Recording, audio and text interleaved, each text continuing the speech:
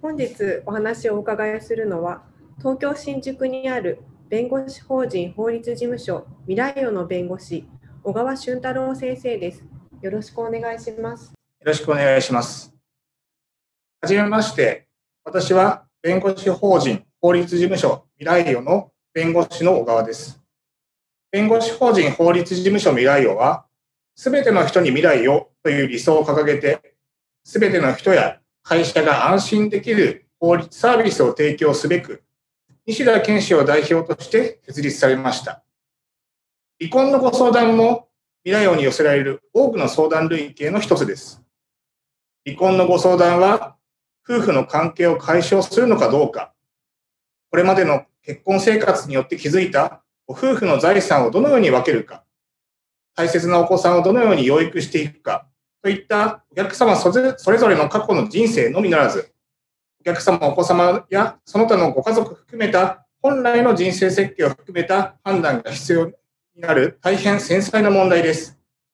このチャンネルでは、離婚にまつわる皆様から法律に関する疑問について、1週間に1回程度テーマを設定してお話しさせていただきたいと思います。皆様からはご覧になった感想や、こういったテーマを話してほしいというリクエストをお寄せいただきますと幸いです。皆様とのインタラクションの中で、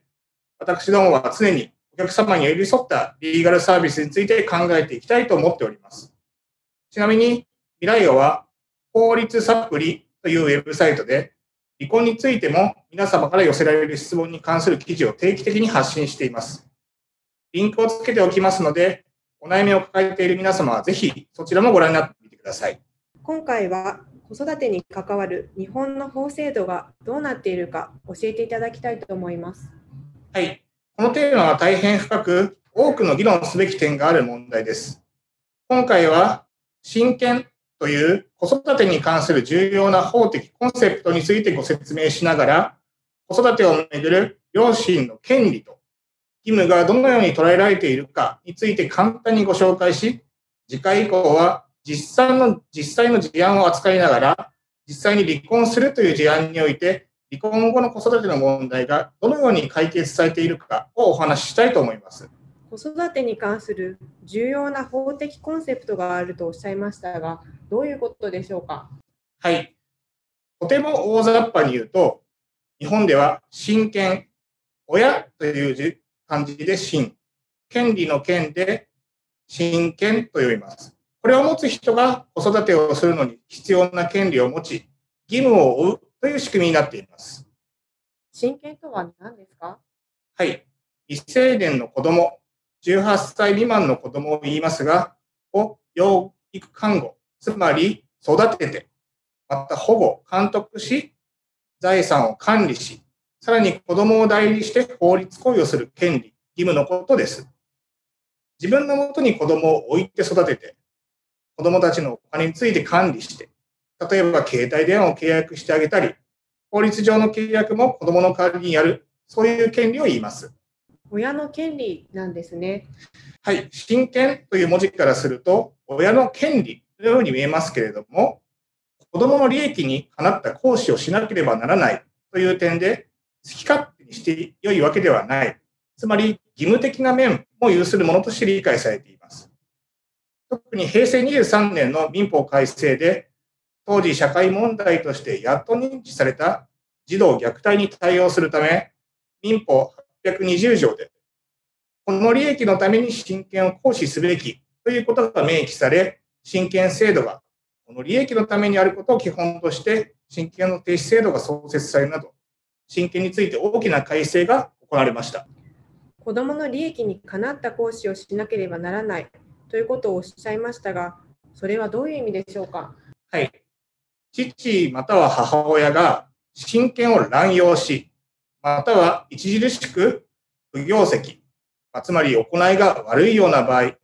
えばしつけと称して度を超えた暴力を振るうなど虐待している。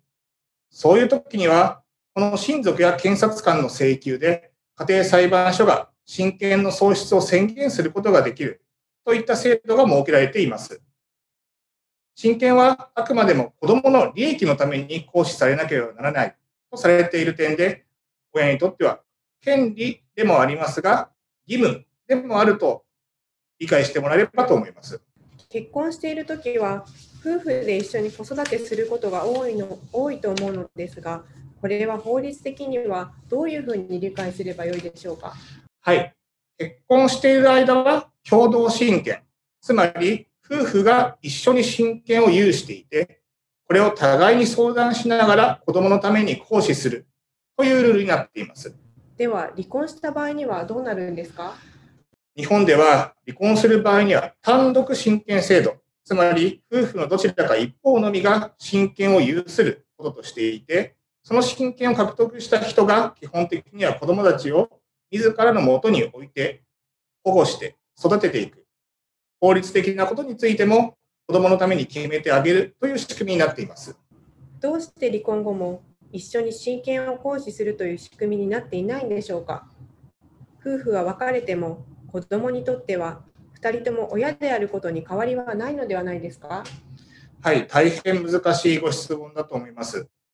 実際今おっしゃられたように、別れても子どもたちにとっては親であることには変わりないのだという視点から、共同親権制度を導入している国も多いと聞きます。他方で、日本が単独親権制度が取られている背景は、簡単に言うと、夫婦で相談し合いながら子どもの利益にかなった親権の行使をするという共同親権のモデルは、夫婦が円満であることが前提に可能なのだという理解に基づくものだと思います。別れてしまえば、夫婦は子育てについて揉めてしまって、円滑に2人で親権を行使することができなくなる。そうすると、子どもの利益に即したタイムリーな意思決定が難しくなるから、どちらか一方に権限を持たせた方が良いのだという考えによるものと理解しています。それでは、離婚後は親権を持つ人が子どもをそばに置いて育てて、財産についても管理して子どもを代理していくということになって、親権を持たない親は何も権利を持たないことになってしまうんですか。必ずしもそうではないです。基本的には単独親権制度ですから、お母さんかお父さんのどちらか一方が親権を獲得して、これを獲得した方が子どもをそばに置いて、看護、養育、つまり育てて、財産についても管理して、子どもを代理していくというのが基本形です。ただし、例外的に例えば、親権者をお父さんとしつつ、看護すべきものとしてお母さんを指定することもあります。この場合は、お父さんが親権を持っているんだけれども、具体的にそばに置いて育てていく権利、責任をお母さんが負う。その逆もあり得るわけです。それはどのような場合ですか。はい。実務上は親権をめぐって夫婦で強く争われている場合に、お互いがきちんと子育てに関与できる法的な形を設定しようということで、親権と看護権を分けて両親に持たせるという形が設定されることになります。離婚する場合に子どもの親権者や看護権者はどうやって定めるんですか。はい。まず、夫婦の話し合いで決められる場合には、それで決めることになります。協議離婚といって、お互い離婚することについて同意していて、役所に届け出る形で離婚する場合で、子供がいるときには親権者について必ず決めなくてはなりません。ですから夫婦で親権者をどちらかにするまで話し合って離婚届を提出することになります。話し合いで決められない場合はどうなりますか。はい。話し合いで決められない場合には、家庭裁判所が話し合いに変えて審判で決めることになります。審判で決める場合には、どちらを親権者にするかはどうやって決まるんですか。民法上は夫婦が離婚する場合には、一方を親権者として定めるというシンプルな定めがあり、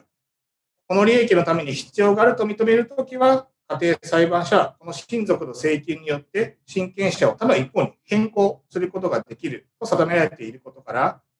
親権の所在はこの利益、つまり子どもの利益を基準に定められることになります。何がこの利益になるかというのはどうやって判断されるのですか。はい、非常に難しい質問です。裁判例に現れた比較考慮すべき具体的な事情としては、大きく分けて、父母側、お父さんお母さん側の事情と子ども側の事情が考えられています。父母側の事情としては、看護能力、精神的、経済的家庭環境、子に対する愛情の度合い、従前の看護状況、実家の資産、親族の援助の可能性等が要素と分析されています。他方、この側の事情としては、年齢、性別、心身の発育状況、従前の環境への適応状況、環境の変化への適応性、この意向、父母及び親族の結びつきなどが挙げられています。判断要素が多すぎるのですが、裁判所が判断するにあたって何か特徴となる考え方などありますか？はい、よく言われていて、かつ議論の的になっている特徴としては、母性、母親優先の原則、現状尊重の原則というものが指摘されています。また、この意思尊重の基準というのもあります。まず母性、母親優先の基準について言うと、特に乳幼児については、特別の事情がない限り、母親の看護、養育に委ねることが、この福祉に合致するという考え方を言います。子育てはお母さんという考え方はとても古くて、ステレオタイプな男女の役割論にとらわれすぎていませんか？はい、おっしゃる通りです。幼児期の母親的教育の必要性に基づくもので、常識的な判断に一致するという評価も一方ではありますが、他方でこのような一般則が本当にあるのかどうか、また、この養護、監督養育における父母の役割が変化しつつある状況を踏まえた批判もあります。これについては事案でもたくさん争われていますので、次回以降ご説明したいと思っています。現状尊重の基準というのを耳にしたことがあるのですが、これについてもご説明いただけますか？はい。これは、この健全な成長のためには、親と子の絶えることなき心理的な結びつきが必要であり、養育看護者の変更は子に心理的な不安定をもたらすということを理由として、現実に子を養育看護するものを優先させるべきという考え方です。